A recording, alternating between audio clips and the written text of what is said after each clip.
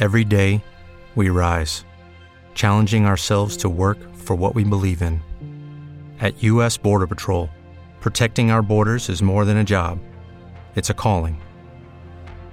Agents answer the call, working together to keep our country and communities safe. If you're ready for a new mission, join U.S. Border Patrol and go beyond. Learn more at cbp.gov/careers. Judy was boring. Hello. Then Judy discovered ChumbaCasino.com. It's my little escape. Now Judy's the life of the party. Oh, baby, mama's bringing home the bacon. Whoa, take it easy, Judy. The Chumba life is for everybody. So go to ChumbaCasino.com and play over 100 casino-style games. Join today and play for free for your chance to redeem some serious prizes. ChumbaCasino.com. No purchase necessary. Void where prohibited by law. 18 plus terms and conditions apply. See website for details. All right. Mark chapter 3, at least is the starting point. If you did not hear the first hour, we are looking at the lectionary reading from Monday. I know we're way behind, but that's what we're looking at. And on that particular day, the gospel reading was Mark chapter 3, and verses 22 to 30, but we read 20 through 30, so I'm just going to read them really quick, get us in the basic understanding, and then see what we can do here. Everybody ready? Mark chapter 3, starting in verse 20. And the multitude cometh together again, so that they could not so much as eat bread. And when his friends heard of it, they went out to lay hold on him. For they said, He is beside himself. And the scribes, which came down from Jerusalem, said, speaking of Jesus, that he hath Beelzebub, and by the prince of the devils casteth he out devils. And he called them unto him, and said unto them in parables, How can Satan cast out Satan? And if a kingdom be divided against itself, that kingdom cannot stand. And if a house be divided against itself, that house cannot stand. And if Satan rise up against himself and be divided, he cannot stand, but hath an end. No man can enter into a strong man's house and spoil his goods, except he will first bind the strong man, and then he will spoil his house.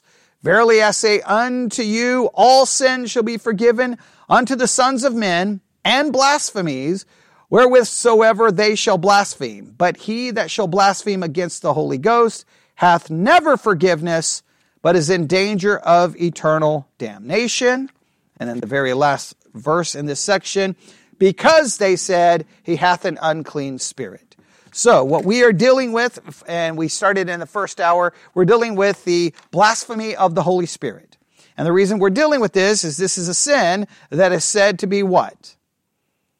Unforgivable, unpardonable, right? You cannot be forgiven. You cannot receive any pardon for the blasphemy of the Holy Spirit. So we looked at a number of factors. I'm not going to review everything in the first hour, but the main thing that we have a basic idea of understanding what the blasphemy of the Holy Spirit is, specifically speaking, the blasphemy of the Holy Spirit is where they accuse the Holy Spirit of basically being Satan. Because Jesus did his miracles by the power of the Holy Spirit, they accused that power to be that of Satan, so therefore they were basically accusing the Holy Spirit of being Satan. And Jesus says that of all the other blasphemies, they can be forgiven. This one cannot.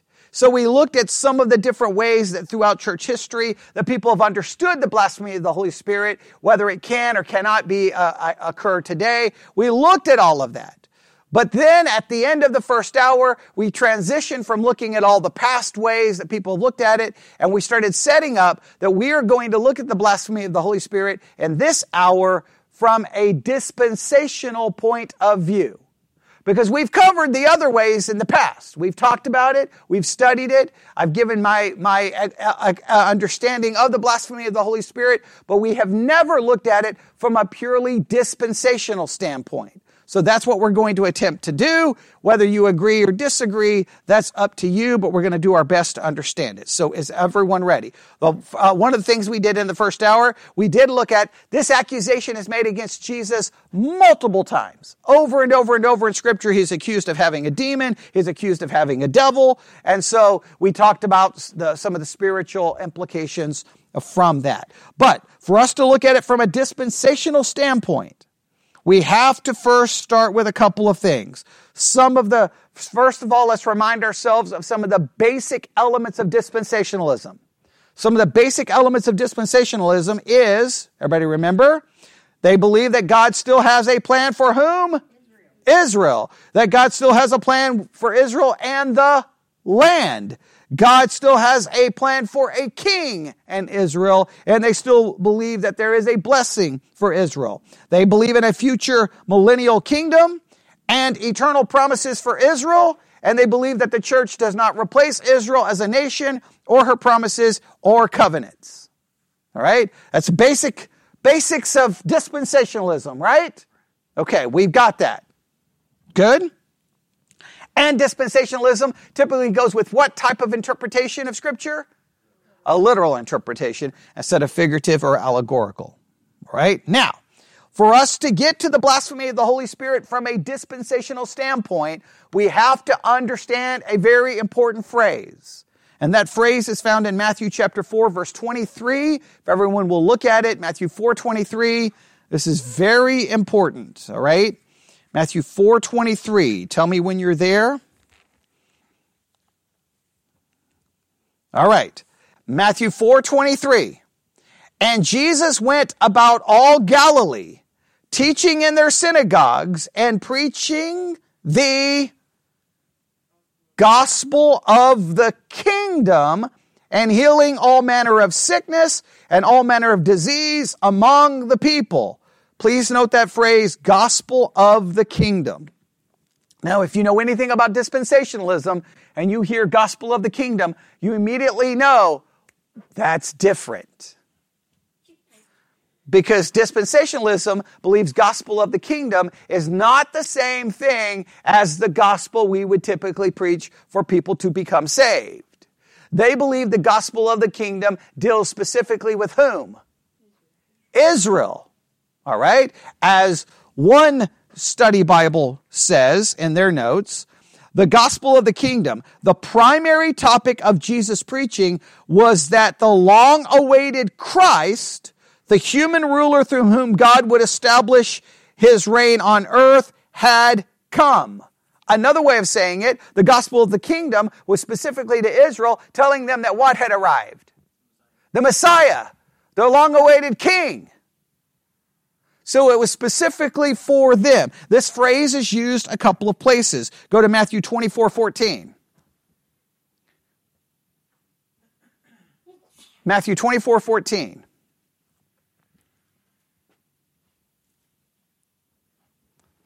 Go to Matthew 24.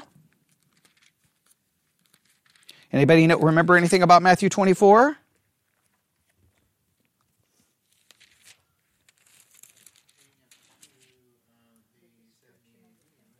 Okay, Matthew 24 is the entire discussion here is about the temple and it being destroyed, right?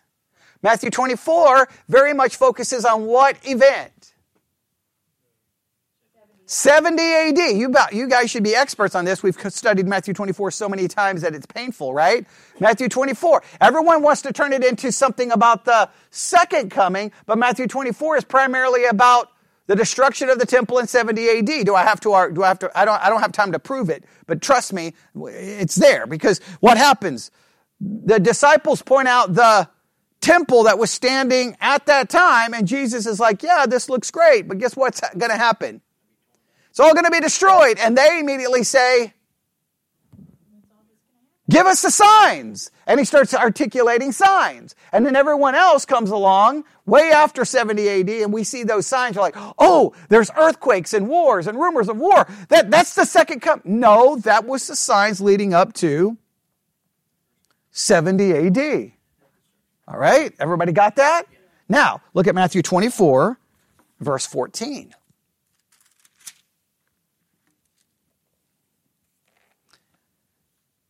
And this gospel of the kingdom shall be preached into all the world for a witness unto all nations, and then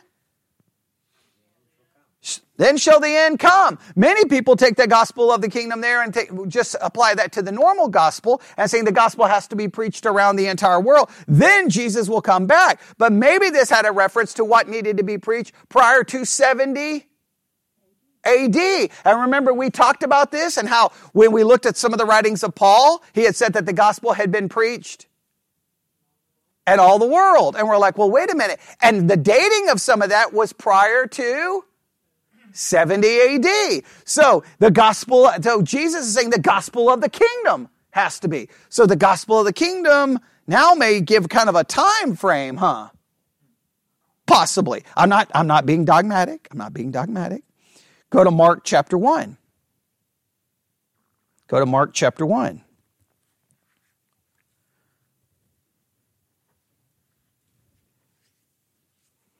Mark chapter 1, verse 14 and 15. It's not the exact phrase, but we're going to see something here. Mark 1. Everybody there? What is said about the kingdom in Mark 1, 14 through 15?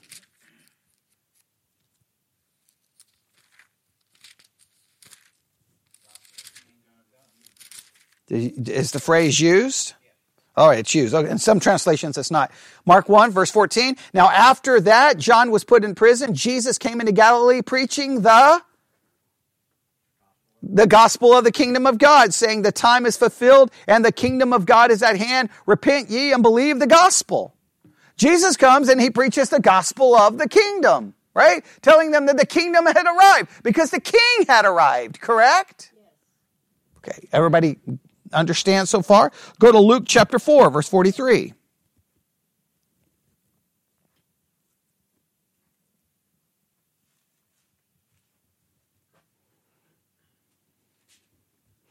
Luke 4:43.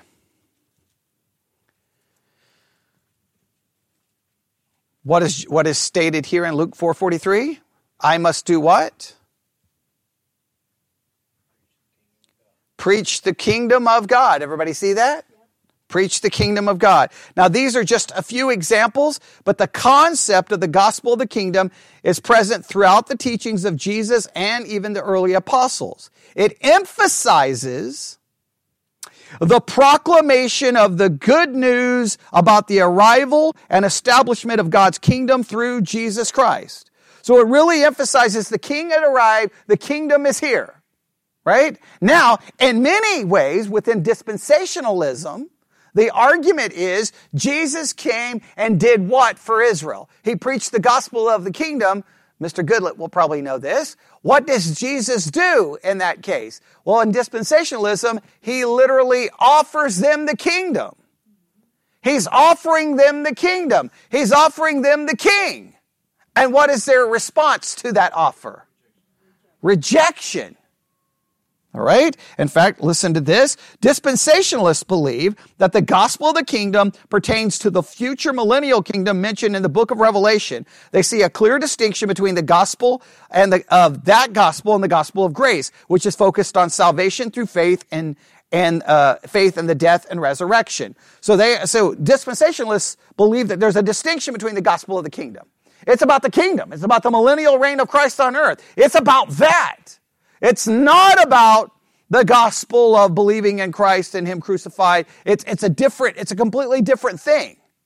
Now, some people, just note, others completely would disregard that and say there is no distinction, there is no different, and to make a difference there is foolishness. Just so that you note that, all right? But we want to know, what would this have to do with what? The blasphemy of the Holy Spirit, all right? So, according to dispensational theology, the preaching of the gospel of the kingdom was temporarily paused when the Jewish people rejected Jesus as their Messiah. So they believe it was preached, then it was paused, because then what happens? The focus goes to the Gentiles. Book of Romans, right? Israel is blinded, and then you preach to... Now, you don't preach the gospel of the kingdom to the Gentiles, because the kingdom is promised to whom? To Israel, according to dispensational theology. Does everybody understand that? Okay? All right? Just so that we understand this, all right? They believe that in the present age, the church age, the gospel of grace is being proclaimed to both Jew and Gentile. However, they anticipate a future restoration of Israel and the resumption of the gospel of the kingdom during the tribulation period and the millennial kingdom. It is important to note that not all Christians agree with the nuances of dispensational theology and their alternative interpretations of the relationship between the gospel of the kingdom and the gospel of the normal gospel. Understanding these concepts may vary among different theological traditions and scholars. So they are stating that there is a difference. Now, here's the question. If there is a gospel of the kingdom, and note, what did I say? If, does that have anything to do with the blasphemy of the Holy Spirit? Does it have anything to do with it in any way, shape, or form? And if it does that change our understanding of blasphemy of the Holy Spirit and literally remove it from having anything to do with us, and it had something specifically to do with whom? Israel. Because we do know the people accusing Jesus of being, doing this miracle by the power of Satan were the scribes and the Pharisees, which were the religious leaders of Israel. And in other places, the text, because we looked at them in the first hour, it says the Jews believed he had a devil. So this is very much in a Jewish Israel context. Now, we're going to put some scriptures together here, and we'll see if this works. Go to Matthew chapter 9. Now, I have not got this by no means. Listen, I want to make sure I drive this point home. I'm putting forth a hypothesis here. I don't know if I have it even all worked out yet, right? I'm still trying to formulate the concept. I don't know if I agree. I don't know if I disagree. But I like to hear the different interpretations. Because the one thing we do know, blasphemy of the Holy Spirit as a subject has divided Christians for 2,000 years. Nobody agrees on it, right? And no matter how you try to get around it, it raises lots of questions. But if we can remove it from all of those problems and say, wait a minute, this has a very specific dispensational understanding specifically for Israel, it may be able to clear up all of those problems. Now, it may create its own problems, but at least as a Christian, you should know all the different views, right? That's my job, is to make sure you know them. All right, so go to Matthew chapter 9.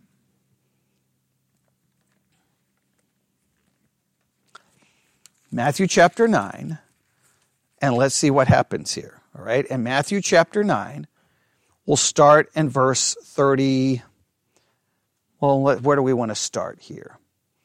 Let's go to verse 27. Matthew 9:27. Let's establish some context here, all right?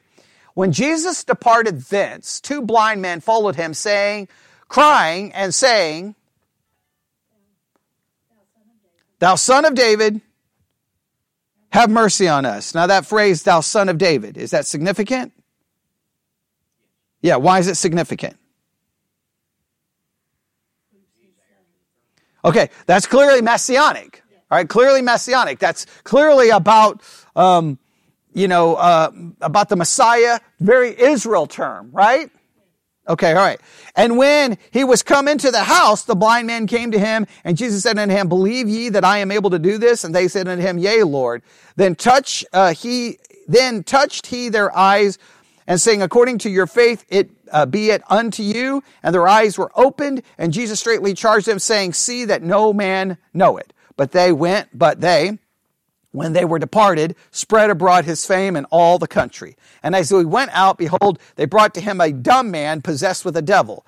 And when the devil was cast out, the dumb spake, and the multitudes marveled, saying, It was never so seen in Israel. All right. But the Pharisees said, He casteth out devils through the prince of devils. And then please note, so Israel is very much involved here, right? We've got very Israel terms, messianic terms. And then what does it say in verse 35?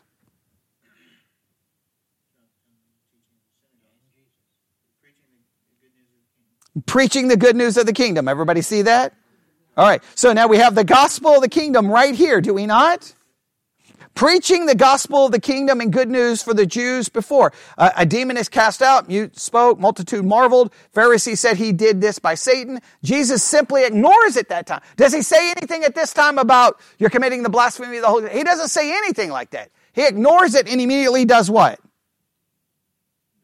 He preaches the gospel of the kingdom. He preaches the gospel of the kingdom. Everybody see that? All right, go to Matthew chapter 12.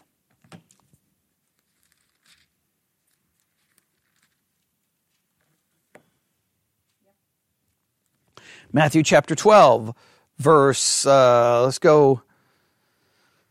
So where do we want to go here? Go to Matthew 12, 13. Then said he to this man, stretch forth thine hand. He stretched it forth, and it was restored whole, like as the other. Then the Pharisees went out and held a council against him, how they might destroy him. All right, so he did a healing. He was accused of what? Having a devil. He does another healing, and they want to kill him. Once again, who is it trying to do this? It's the Pharisees. It's the Pharisees. Now, go to, that's Matthew 12:13. Now look at Matthew 12:22. Right? Now, what do we have here in this entire story? Then was brought unto him one possessed with a devil, blind and dumb, and he healed him, insomuch that the blind and dumb both spoke and saw. This is the very same reference in Mark chapter 3. And all the people were amazed and said, is not this the son of... Oh, there we have that phrase again, right? But when the Pharisees heard it, they said, the fellow doth not cast out devils, but by Beelzebub, prince of the devils. And Jesus knew their thoughts and said unto them, every kingdom divided against itself is brought to desolation, and every city or house divided against itself shall not stand. And if Satan cast out Satan, it is divided against himself. How shall then his kingdom stand? And if I by Beelzebub cast out the devils, by whom do your children cast them out? Therefore they shall be your judges. But if I cast out the devils by the Spirit of God, then the kingdom of God is... All right, did you just hear that? If I cast out by the Spirit, what has come to you? The kingdom of God. Very much now deals with the preaching of the kingdom of God, right? He's like literally saying, hey, look, I just did a miracle. And if I did this by the Spirit, the kingdom of God is here. If you turn around and say that I did this by the power of Satan, you're literally rejecting what? The Spirit. You're rejecting the gospel of the kingdom. You're rejecting the king. You're rejecting the kingdom. You're rejecting it all. Does everyone see that? All right. I cannot stress. That's very important, right? That's very important. Okay. Now what verse was that? That's verse 28, right? Okay. Then the kingdom of God has come unto you. Or else how can it enter into a strong man's house and spoil his goods, except he first bind the strong man, and then he will spoil his house. Bind the strong man, and he will spoil his house. He that is not with me is what? Against me, and he that gathereth not with me scattereth abroad. Wherefore I say unto you, all manners of sin and blasphemy shall be forgiven unto men, but the blasphemy against the Holy Spirit shall not be forgiven unto men. And whosoever shall speak a word against the Spirit of man, it shall be forgiven. But whosoever shall speak against the Holy Ghost, it shall not be forgiven, neither this world, neither in the world to come. Either make the tree good and the fruit, either make the tree good and his fruit good, or else make the tree corrupt and his fruit corrupt, for the tree is known by his fruit. And then look what he does in verse 34. Oh, generation of vipers, how can you being evil speak of good things? For out of the abundance of the heart the mouth speaketh. A good man of the good treasure of the heart bringeth forth good things, and an evil man out of the evil treasure bringeth forth evil things. But I say unto you that every idle word that men shall speak, they shall give account thereof in the day of judgment. For by the words thou shalt be justified, and by the words shalt thou be condemned. But please note, he goes after an entire generation. So he very much, the kingdom of God is very much connected to this. And the gospel of the kingdom, it provides a little bit of the context. Everybody get that? All right. As one source says, what is he really saying? Here is the rejection of the Messiah, the king. Surely the kingdom has come upon you, and you are rejecting the Messiah. Right? So what the dispensationalists say at this point is what's happening here, the context here, this is not so much about soteriology or salvation. This is more about them rejecting the king and the kingdom itself. So everybody got that? And then look what he does. What does he immediately go into as he's still talking about this situation? Well, then look what happens in verse 38. Then certain of the scribes and the Pharisees answered, saying, Master, we would see a sign from thee. Now they want a sign. Now, he's already done miracles. He's already done miracles. And they said that the miracles was done by the power of the devil. But the same religious leaders now want a sign. So then what does Jesus say? He answered and said unto them, an evil and adulterous generation seeketh after a sign. There shall no sign be given to it, but the sign of the prophet Jonas. For as Jonas was 3 days and 3 nights in the whale's belly, so shall the Son of Man be 3 days and 3 nights in the heart of the earth. The men of Nineveh shall rise in judgment with this generation and shall condemn it, because they repented at the preaching of Jonas, and behold, a greater than Jonas is here. So he's saying that the city of Nineveh is going to rise up in judgment against them because someone is greater who is there, who's done signs, but what have they done to the signs? They rejected it and attributed it to Satan, meaning that they've, in a sense, completely rejected this. Now, here's kind of the dispensational approach. You ready? This is their argument. That generation, he calls them a generation of vipers, that Nineveh is going to rise up and basically judge that generation, that generation had committed the unpardonable sin. That Israel, at that time, they committed the unpardonable sin because they had rejected their Messiah and they rejected their king, therefore they rejected the kingdom. That the context here is not one of soteriology, it's one about the kingdom and them rejecting the kingdom. This is the dispensational view. Let me read more about what they say.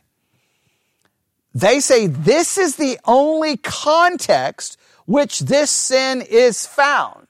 In other words, the blasphemy of the Holy Spirit is not really ever mentioned again. Whenever it's mentioned, it's in this context. Here's Jesus, he's doing miracles. It's the religious leaders of Israel saying, it's of the devil. And then he's like, hey, but if I do this by the Spirit, the kingdom has arrived. That's the context of this. That it's not mentioned in any other context. Right. Well, as they say, not an individual, but national.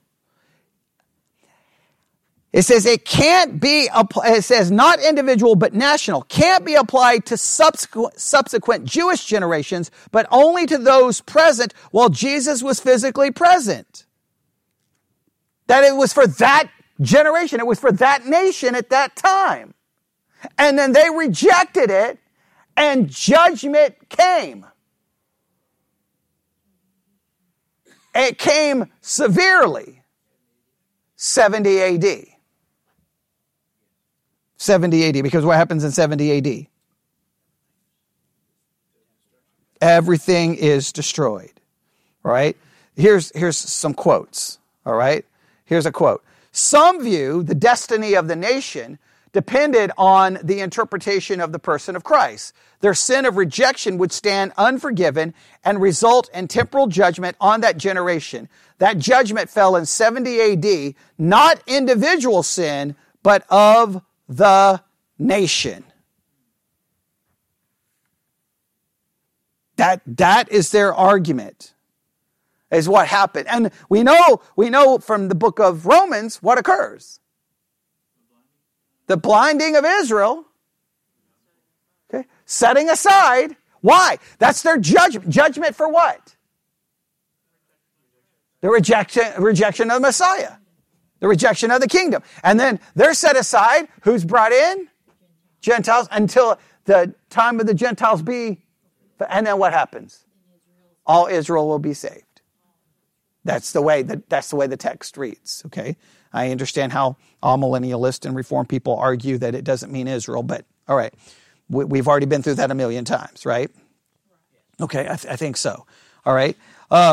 Look at, and then I'm just going to look at a couple of other scriptures really quick here. And then again, you have the whole thing about Jonah, starting in verse 38 and following, right? And is it not interesting? He says, hey, in fact, just make sure you know, the men of Nineveh shall rise in judgment with this generation and shall do what? Condemn it.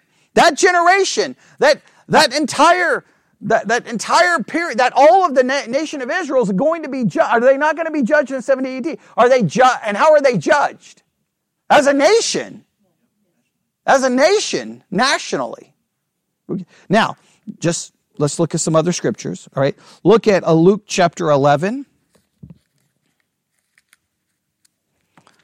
I'm not saying this works perfectly. I understand. I'm going to get 50 emails, people arguing. Just remain calm. Take a deep breath. All right. Okay. Luke 11, starting in verse 29. Right. You have the same Look. Guess what? Please. Do you see the context? It's in the context once again of Jesus being accused of having a devil. Does everybody see the context? Verse 17 and following is the same account, is it not? Right? Then in verse 29, when the people were gathered thick together, he began to say, this is an evil generation. They seek a sign, and there shall no sign be given but the sign of Jonas the prophet.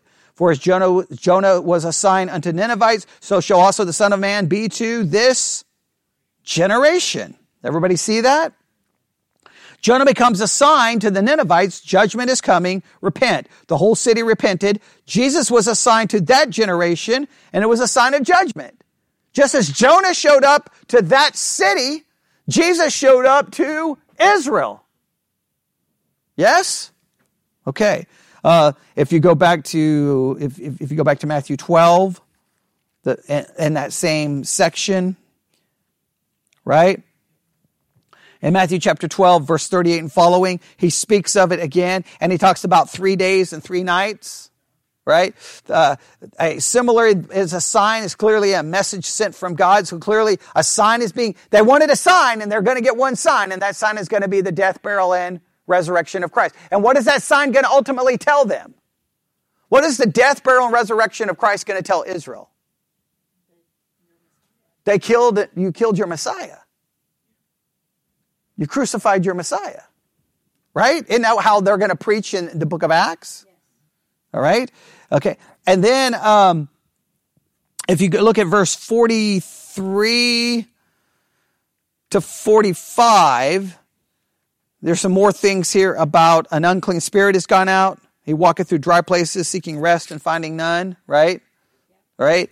Then he saith, I will return into my house from whence I came out. And when he is come, he findeth it empty, swept, and garnished. Then he goeth and taketh with himself 7 other spirits more wicked than himself, and they enter and dwell there. And the last state of that man is worse than the first. Even so it shall be also unto this. It's going to be worse for this wicked generation. Everybody see that? Right? That's Matthew 12, verse 45. Everybody got it? I'll make sure everybody sees it. Because it's very important. He goes right back to the generation. And he tells them, and he basically tells them it's going to be worse for you guys. Right?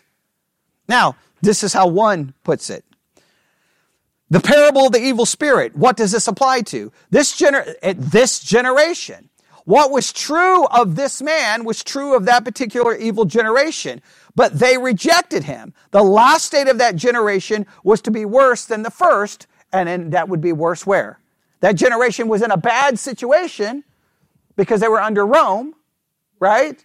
Jesus comes, tries to tell them, tries to preach, offers the gospel of the kingdom. They reject it. And then what's the latter state of Israel?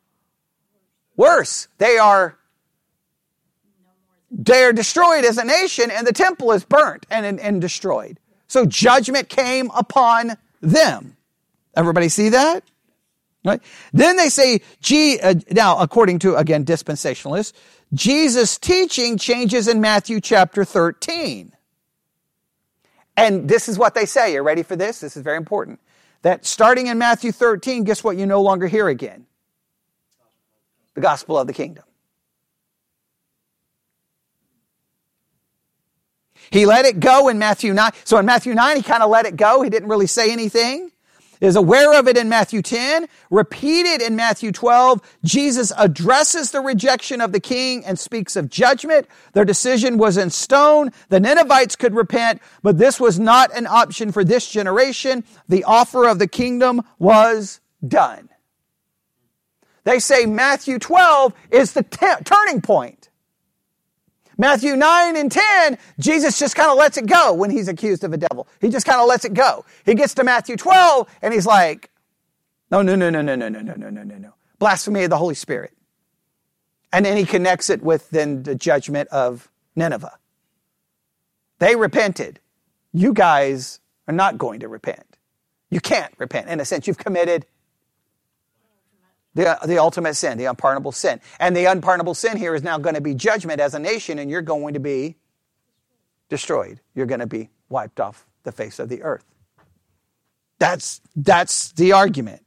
Now, when you go to Acts chapter 3,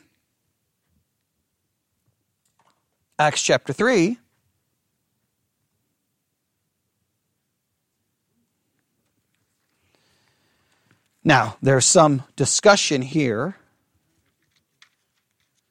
and I think it will be different amongst many different dispensationalists. But Acts chapter 3, look at verse 19.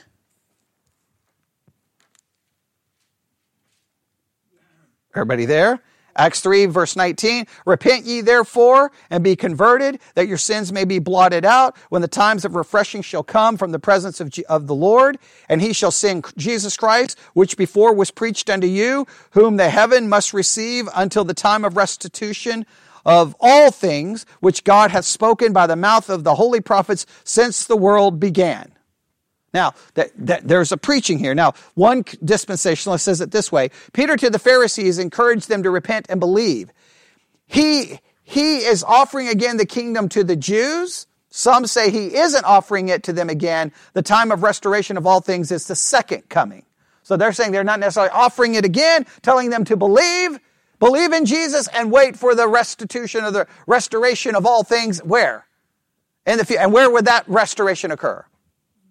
And the millennial kingdom. So they're saying this is not necessarily an offer. You could get into a lot of discussions there. All right. Now, this is they ask a question: how does a dispensational approach alleviate the interpretation difficulties of the blasphemy of the Holy Spirit? By understanding that this is for the Jewish people, the Jewish kingdom, the Abrahamic promised kingdom, that this was a national rejection. The offer of the kingdom has stopped with that generation, and with that understanding, well, all of those other problems go away with the blasphemy of the Holy Spirit. This was an issue for whom? Israel. And they rejected it by blaspheming the Holy Spirit. And by doing that, Jesus makes it very clear in Matthew 12. Hey, if I'm doing this by the Spirit, the kingdom is here. By saying it, I'm doing it by Satan, you're rejecting what? The kingdom, the king. Therefore, you get what? Judgment. And there's no forgiveness for this. From a nationalistic standpoint, for that period, for that generation, they were going to be condemned, and they were condemned. In fact, the nation, look at the situation today. Is it fixed now? No. All right, no. And then they go on and ask some questions. Is God's grace limited? No. This isn't about personal salvation. Does this make the loss of salvation possible? No. This isn't about salvation. Is this a different sin? No. It's very contextually described as a sin for the nation of Israel. Did Jesus die for all sins? Yes. This isn't about the cross. It isn't about propitiation. Why is this unforgivable? Because of the context. The promise and the offer, this generation will be judged. And were they judged? Yes. Were they forgiven from that nationalistic standpoint? No. Did they get the kingdom? No. They got judgment. In fact, they're still blinded even nationally today. Does that make sense? And then let's look at some random scriptures here. You can see what you want to do with these. You ready? Go to Matthew 22. Go to Matthew 22. Some of these may help us, some of these may not. Matthew 22. Right? Jesus tells a parable of a wedding banquet, right? Everybody see that in verse 1? Or he tells many parables. The kingdom of heaven is like unto a certain king, which made a marriage for his son. He sent forth his servant to call them that were bidden to the wedding, and they would not come. And again, he sent forth other servants, saying, tell them which are bidden, behold, I have prepared my dinner, my oxen and my fatlings are killed, and all things are ready. Come unto the marriage. But they made light of it and went their way, one to his farm, another to his merchandise. And the remnant took his servant and entreated them spitefully and slew them. But when the king heard, therefore, he was wroth or enraged, and he sent forth his armies and destroyed those murderers and burned up their city. Some people believe that's a reference to 70 AD. That judgment, no, Siri, I don't, that's Matthew 22, verse 7. Everybody see that? All right. Everybody got that? So some believe that's a direct reference to that. Go to Matthew 23. Matthew 23.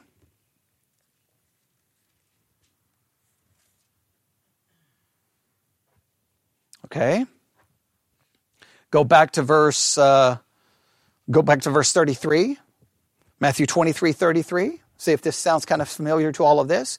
You serpents, ye serpents, ye generation of vipers, how can ye escape the damnation of hell? Wherefore, behold, I send unto you prophets and wise men and scribes, and some of them you shall kill and crucify, and some of them shall you scourge in your synagogues, and to persecute them from city to city. That upon you may come all the righteous blood shed upon the earth, from the blood of righteous Abel unto the blood of Zacharias, son of Barachias, whom ye slew between the temple and the altar. Verily I say unto you, all these things shall come upon this generation. O Jerusalem, Jerusalem, thou that killest the prophets and stonest them which are sent unto thee, how often would I have gathered thy children together, even as a hen gathereth her chicks under her wings, and you would not. Behold, your house is left unto you desolate. For I say unto you, you shall not see me henceforth, till you shall say, blessed is he that cometh in the name of the Lord. What is that a reference to? Them being destroyed when? 70 AD. So there's these, in other words, this is not a one-time situation. They kept being warned that the armies are going to come and destroy everything. You're going to be destroyed. Why are they going to be destroyed? Their rejection. And their rejection is clearly most identifiable where? When they accuse Jesus of having a devil. This is a national sin against the nation of Israel. That is at least the way I am understanding this. Go to chapter 24.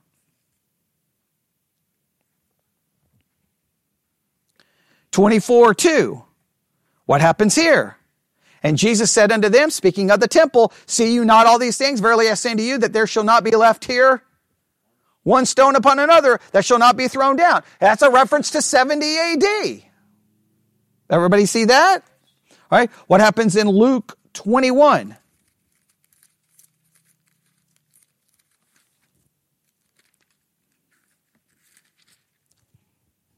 Luke 21. Is it not the same thing that's going to be talked about? Luke 21, verse 5. And some spake of the temple, how it was adorned with goodly stones and gifts. And he said, look at verse 6. As for these things which you behold, the day shall come in which there shall not be left one stone upon another, that shall not be thrown down. And they immediately ask when. He warns them that this judgment is coming. Why is judgment coming specifically against the nation? Because of a national rejection of their king. So far, so good. Go to Acts chapter 2.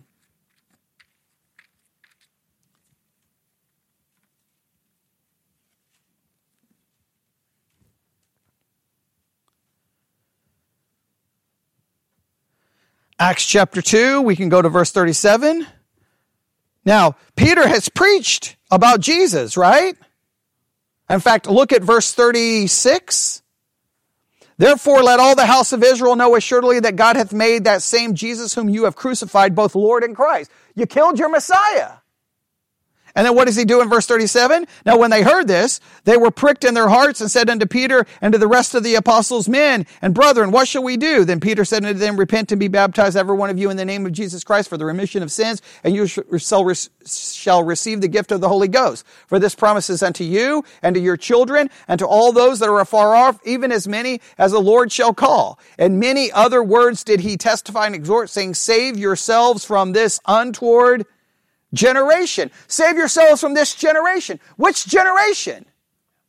The one that's going to be the one that's judged nationally. But they are to save themselves from that generation by believing what? In the gospel to be saved. The gospel of the kingdom they've rejected. And as a nation they are going to be judged. Everyone see that? All right. Now, they also want us to look at some things in Hebrews, but we would have to go through and try to find that. And so because of time, we will not.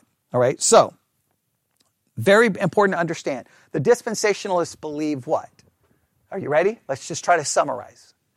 That section about the blasphemy of the Holy Spirit comes into direct context of the preaching of the gospel of the kingdom.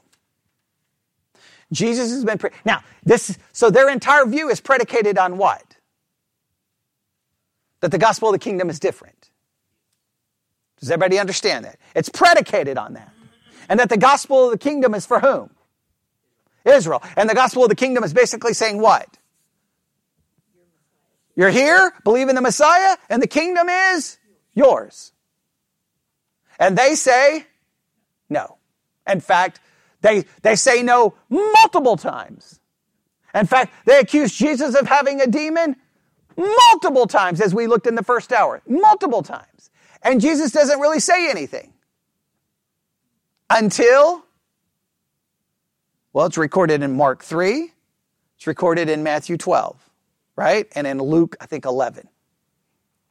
And then all of a sudden, in those instances, because all the other instances, Jesus doesn't say anything, really. He doesn't even really address it. He just kind of lets it go. He keeps preaching the kingdom of the gospel of the kingdom. And then all of a sudden here, he's like, that's it. That's it. If you commit the blasphemy of the Holy Spirit, there's not going to be any forgiveness. None. Judgment is coming. Because you are accusing what I'm doing as being a work of Satan, therefore you're rejecting me. Because if I'm doing this by the Spirit of God, then you should know the kingdom is here. You've been given a sign. So then he mentions what? And all the cases he mentions whom? Jonah and Nineveh. Jonah showed up, he preached, they repented. I've shown up, someone greater than Jonah, and you have rejected. Therefore judgment is coming. And he has given multiple accounts that judgment was coming upon them.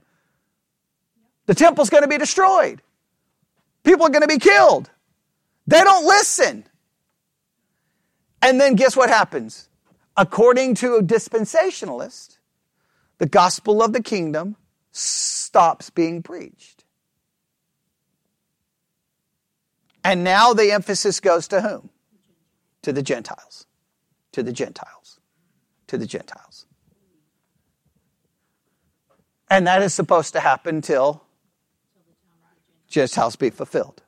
Right? Now, let's just for make sure we know this and just for you to participate, go look in the book of Romans and find that section where all of that is outlined clearly. Because that's a very important part of Romans. And it's a very important part of this entire discussion. Okay, so you go find that. While you're doing that, I'm going to look up something else really quick.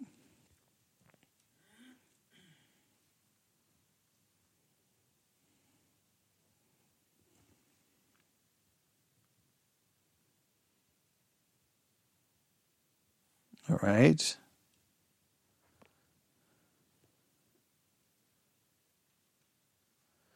Yeah, see, they do not make it different. Yeah. Yeah, see, we could go all day and arguing about the gospel of the kingdom. I mean, there's so many like you just get online and start looking for argument. Nobody agrees on what it is. Okay, but everybody find it in the book of Romans. Did anybody find it yet?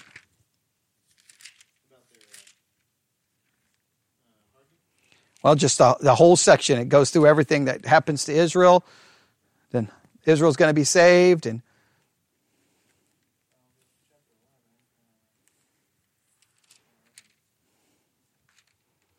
nobody's found it yet.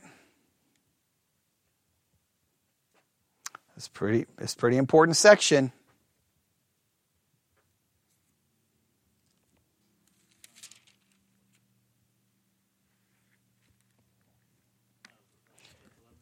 Okay, well, we'll start in verse 11, okay? All right, everybody ready? Romans 11, verse 1, I say then, hath God cast away his people? God forbid, for also I am an Israelite of the seed of Abraham, of the tribe of Benjamin. Now, anyone just reading this and just normal, everyday reading skills, clearly, when he says, hath God cast away his people, what people is being referred to here? How do we know it's Israel? Because he literally then turns around and says, God forbid, for I am an Israelite, right? Literally, he's saying, hey, God is not done with his people, and he identifies the people by saying, hey, I'm an Israelite. Clearly that identifies the people, right? I mean, is that difficult? That's basic reading comprehension. God hath not cast away his people, which he foreknew. Wot ye not what the scripture saith of Elias, how he maketh intercession to God against Israel, saying, Lord, they have killed thy prophets and digged down thine altars, and I am left alone, and they seek my life. But what saith the answer of God unto him? I have reserved to myself 7,000 men who have not bowed their knee to the image of Baal. Even so then, at the present time, also there is a remnant according to the election of grace. For if it's by grace, then there's no more of works. Otherwise, grace is no more grace. But if it be of works, then it is no more grace. Otherwise, work is no more work. What then? Israel hath not obtained that which he seeketh for, but the election hath obtained it, and the rest were blinded. As it is written, God hath given them the spirit of slumber, eyes that should not see, and ears that should not hear unto this day. And David said, let their table be made a snare and a trap and a stumbling block and a recompense unto them. Let their eyes be darkened that they may not see, and bow down their back away, alway. He says they've been blinded. They can't see. Right? I say then, have they stumbled that they should fall? God forbid. But rather, through their fall, salvation is come unto the Gentiles, for to provoke them to jealousy.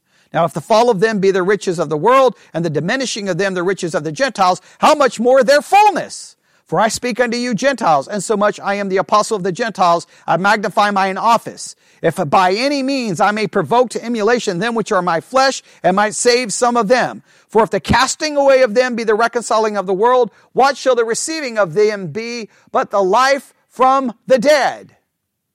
And so he makes it very clear that what? They're set aside for the Gentiles to come in.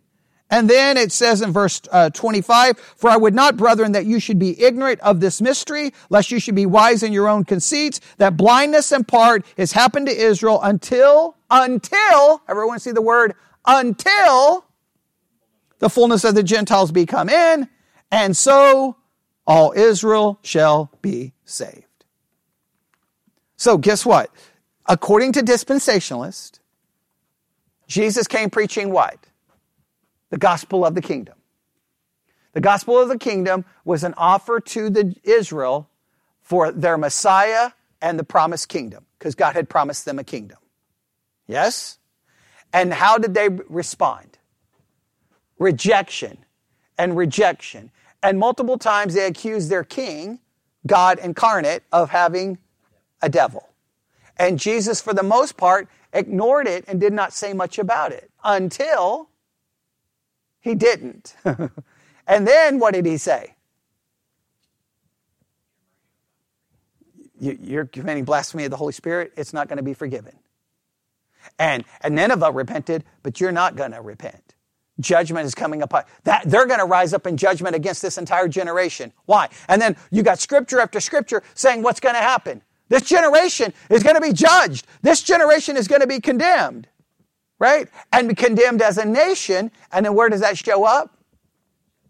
70 AD. Destruction. Then, starting in Acts, hey, you need to save yourself from this generation. And how can they save themselves from that generation? By believing in the gospel of grace. And then the gospel of the kingdom does not come back into play till when? Till the time of the Gentiles be fulfilled. Then Israel will ultimately get their promised kingdom. That's the dispensational view. I'm not saying it's right. I'm not saying it's wrong. I'm saying that clarifies that what does that take care of? You don't have to get into you can lose your salvation, you can't lose your salvation, can you commit this sin, you can't commit this sin, because it was a national thing. In fact, it's very similar to how you should interpret the book of Hebrews. All of those warnings in the book of Hebrews that everybody wants to make soteriological, they're not soteriological. They're what? They're about the nation of Israel telling them, your religion's about to be wiped off the face of the earth. And guess what? There's not going to be any more sacrifice for sin. Why? Because there's literally not going to be any more sacrifice for sin. Everyone reads that and like, oh, so I could commit a sin and then now there's no more sacrifice for sin. It's not. No, we have a sacrifice for our sin. It's Christ. He's telling the Jews, you're not going to have anything. If you go back to Judaism, you're going to have what? No temple, no sacrifice, no priest, no high priest. You're not going to have anything. So you better look to Christ. But we take that and try to make those soteriological warnings, and then you got everybody from Church of Christ to Charismatic saying, oh, you can lose your salvation, you can lose your salvation. You're like, can you not read it in its context? It was written right prior to 70 AD. Well, the dispensationalists are arguing the blasphemy of the Holy Spirit is in the exact same context. And so therefore it's for Israel, and they committed blasphemy of the Holy Spirit, and as a result of committing the blasphemy of the Holy Spirit, the nation was condemned and destroyed. Now, you may agree, you may disagree, but the reason I wanted to present it to you is I can pretty much, by a show of hands, who have ever heard that point of view before today?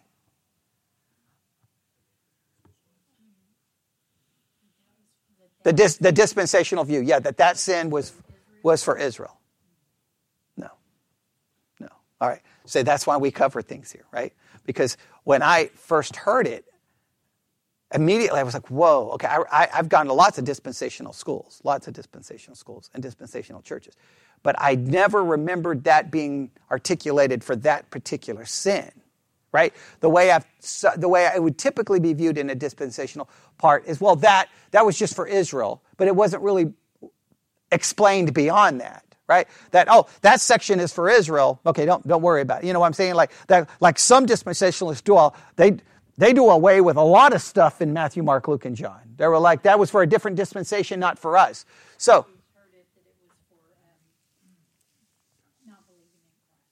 right.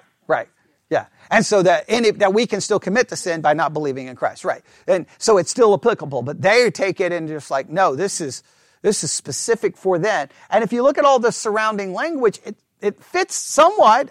I mean, there's no question. He's preaching the gospel of the kingdom. The real issue is, do you believe that's a different gospel? Now, just so that you know, and I've challenged you to get online, 99% of the people are going to say it's not a different gospel. It's the same gospel. It's just called the gospel of the kingdom. It's no different. But it's hard for me to hear gospel of the kingdom and not think it's different, because I know how they would have understood the word kingdom. Don't we have Bible to prove how they understood it? Give us the king. And when he come riding in, what they were like? Blessed is he who comes in the name of the Lord. What were they expecting? The king. And then they didn't. And we know that that's the way they understood it, because they get really ticked off. Because instead of going to drag Herod out of the political leaders out of office, he goes to the temple and drives them out. And they're like, whoa, buddy. You got your mission all confused here. You don't come yelling at us. You go yell at them. And then after everything happens, and right before he gets ready to ascend, what do the disciples come to him and say? Is it time for the kingdom? Showing that they were still expecting the kingdom. So I don't know how you can read that he preached the gospel of the kingdom and think, oh, that was just the gospel. None of them would have understood that. They would have heard gospel of the kingdom was the good news. Remember, gospel of the kingdom. The NIV translates this that way, and I think it's very important. Good news of the kingdom. What was the good news of the kingdom for an Israelite? We get the kingdom. Right. And so that's what they would have heard. And the next thing you know, they're like, you have a demon. Okay. Well, if I didn't have a demon, the kingdom of God would be here. Well, since you think I have a demon, you're not forgiven and you're not getting the kingdom. And then magically, it seems Jesus stops using that term. So why does he use the term and then just stops? Now, I understand we have to use a harmony of the gospel and to realize, does it all fit perfectly chronologically? I don't know if it all fits perfect chronologically. In the chronological order of Matthew, it fits perfectly. Gospel of the kingdom, gospel of the kingdom, gospel of the kingdom, blasphemy of the Holy Spirit, no more gospel of the kingdom. Why? And what is Matthew supposed to be about? The king. Even non-dispensationalists believe that. Well, then if it's about a king and he's preaching the gospel of the kingdom, and then all of a sudden after the blasphemy of the Holy Spirit, he stops preaching the gospel of the kingdom, maybe there's a sin. Now, maybe it doesn't fit perfectly, but that's at least the claim. Now, you can go look. You looked up all the references to the gospel of the kingdom, and in Matthew it stops, does it not? So we know in Matthew it clearly stops. Now, you can say, well, it's used over here in Mark okay, now we'd have to try to put it in chronological order. Yeah, it was really early in Mark, right? It's really early in every place. It's really early. And then later it just stops. So why does he stop using that phrase? Yeah, Mark 1. And then that's it. Well, guess what happens in Mark 3? Blasphemy of the Holy Spirit. Isn't that interesting? It's used in early Matthew. Stops when you get to Matthew 12, right?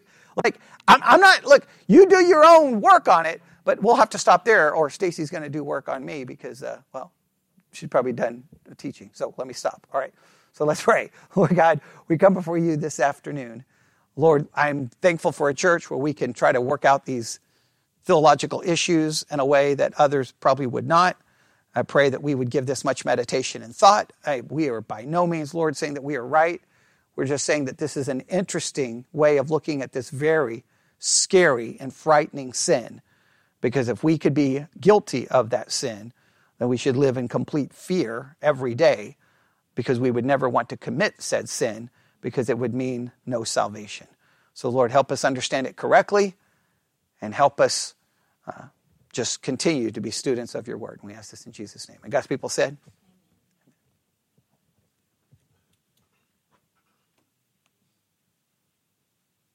with Lucky Land Slots, you can get lucky just about anywhere. Dearly beloved, we are gathered here today to... Has anyone seen the bride and groom?